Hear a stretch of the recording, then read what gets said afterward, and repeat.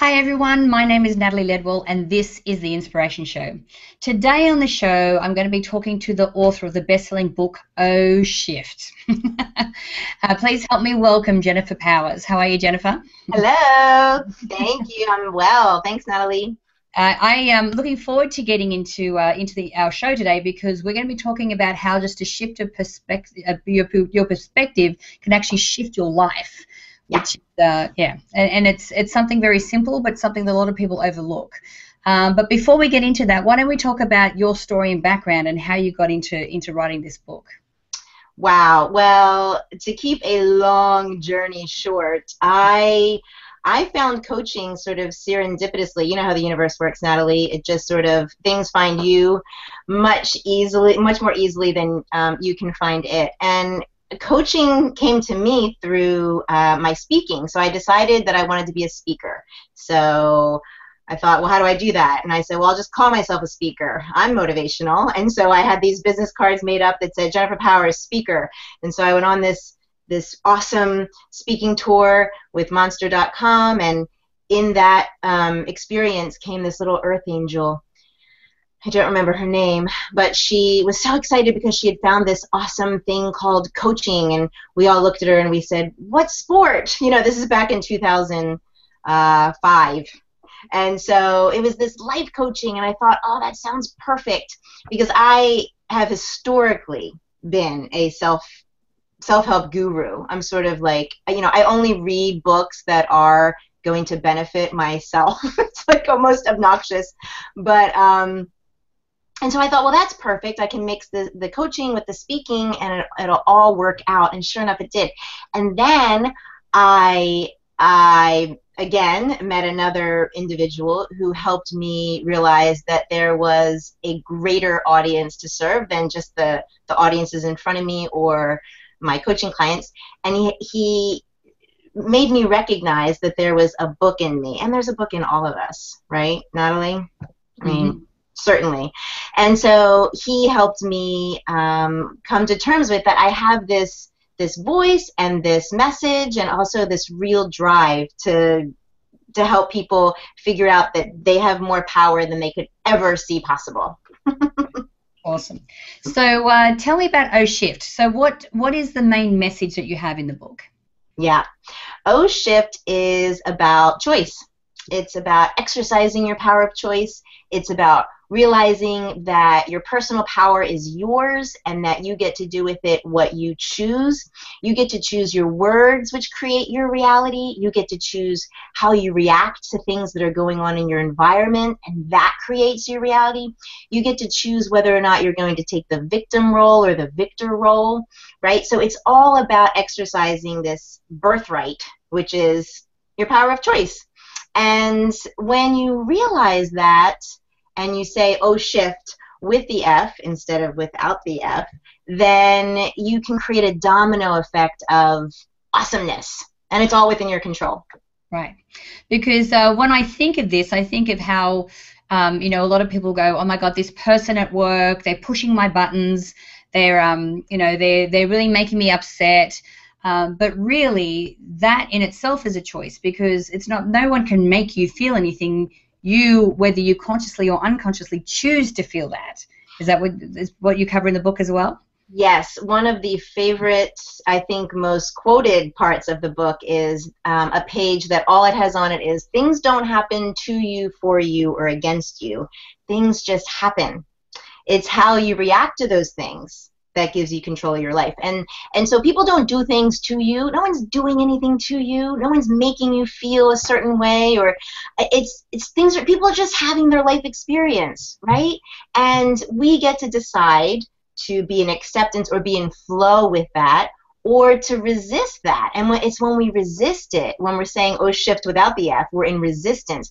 That's what creates the turmoil and the disruption and disharmony, right? And we don't need to experience that. Right. It sounds so simple, right? But the thing is, it can be when you know. Yeah. It can be when you know.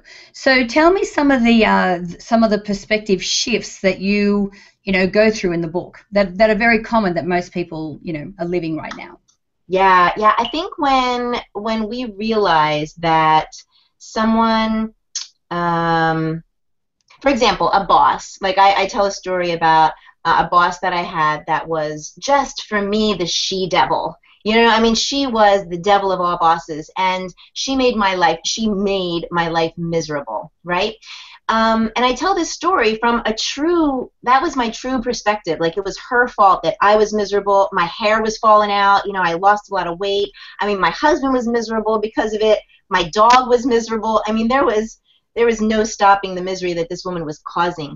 And I think a lot of people fall into that. And what happens is when you realize she wasn't really doing anything to make me miserable. I was choosing to allow her to be, to let me be miserable. Or anything from that to, when we look at ourselves, the way we look at ourselves and through the lens of our own judgment, like our body image. I talk a little bit about that just because it's something I've always struggled with in my life, that, it's how you choose to speak to yourself about yourself. And when I realized the things that I was saying to myself were only creating more of that, right? So if I say to myself, you're fat, then I'm just really calling in more fat. So it's like you say, whatever you say, you attract to you. This is simple law of attraction. But it's interesting, Natalie, how people learn through stories. And I love sharing a lot of that in my book. So let's talk about this body image thing, because I think a lot of us, me included, go through moments of this. So how do you shift your perspective? So let's just say that you get up in the morning and you're looking at your body and you're just going, oh my God, I need to stop eating cakes. I need to do whatever. Yeah. How do you shift your perspective to something that's going to be more empowering? If I had that in a bottle, I'd be a billionaire. Yeah. So no, I think that there's something very important that a lot of people, they say, oh, just change your words, just tell yourself you're beautiful and you're thin. I think that's a big leap that a lot of people are challenged by. So one thing that I believe is very powerful, and I work with clients on this, is identifying how that belief serves you. Right? What is in it for you to continue to believe that you are fat or see yourself as fat, right? So there's a serving. It's called a secondary gain, right? And I don't pretend to know much more about it than the name, but there's a story of a woman in the book who was carrying an extra 20 pounds around because she felt like that was because she was very beautiful on the outside, right? Her face was very beautiful, and she was afraid that if she was thin and beautiful, that women wouldn't like her, and she was in a very competitive field in banking, and so she felt if she shed the 20 pounds, she would be more approachable. I mean, she would be less approachable, so she kept that weight on, right? There are like a dozen million things or reasons that we keep things around, even if they don't make us happy. They're serving us at some level. So like, what is it protecting you from? What is it helping you avoid? What is it, how is it serving you? There's a million things that we need to search. And when we find that, we can then sort of lift the covers off of it and be free of it, a little more free. Yeah.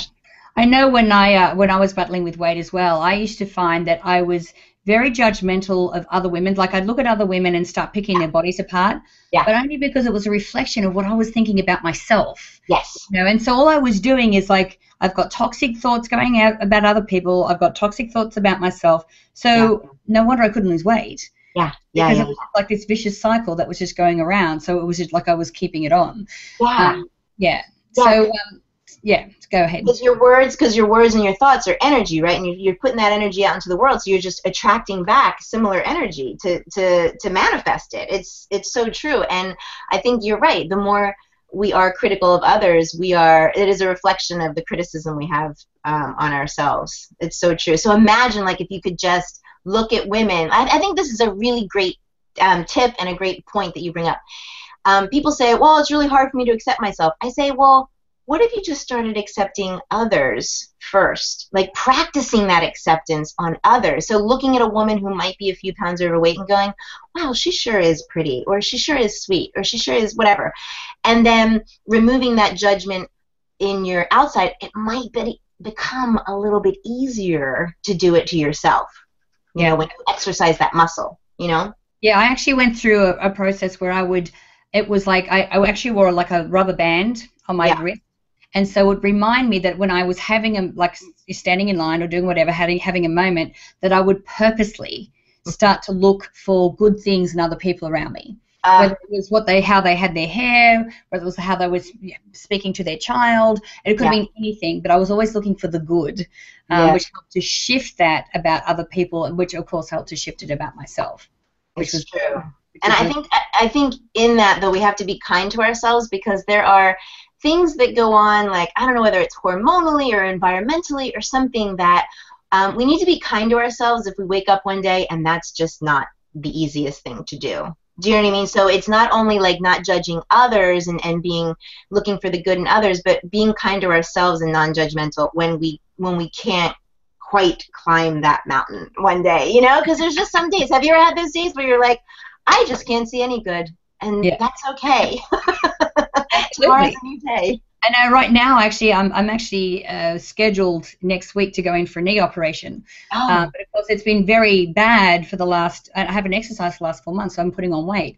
And I have to really be conscious about, okay, Nat, this is temporary. yeah, You're going to get your knee fixed. It's going to be great. I'm already visualizing myself back out running again and doing all those amazing things and keeping that vision so that it's like, okay, this is temporary. Because I have my girlfriends call it the I love you diet. So I actually got into a habit, and I think a lot of what you're talking about with our shifting of our perspective, yeah, it's kind of a conscious activity in the beginning, but then it will eventually become unconscious. But yeah. I get up every morning, and when I look at myself in the mirror, I say I love you, and I say it with conviction, I feel love for myself when I get up in the morning, Mhm. and that helps to permeate through the rest of my day. So, Yeah. do you suggest little habits and practices for people in the book as well? Oh, yeah. First of all, you got to say "oh shift" because I think that when you wake up in the morning and you're challenged by you want to say "oh shift" without the F, and you know the moments I'm talking about. It's sometimes just saying something like "I love you" or "oh shift" out loud to yourself, write it down, whatever. Is very, very powerful because then, you know, what you say affects what you think affects how you feel affects what you do, and what you do affects, of course, the day you're going to have.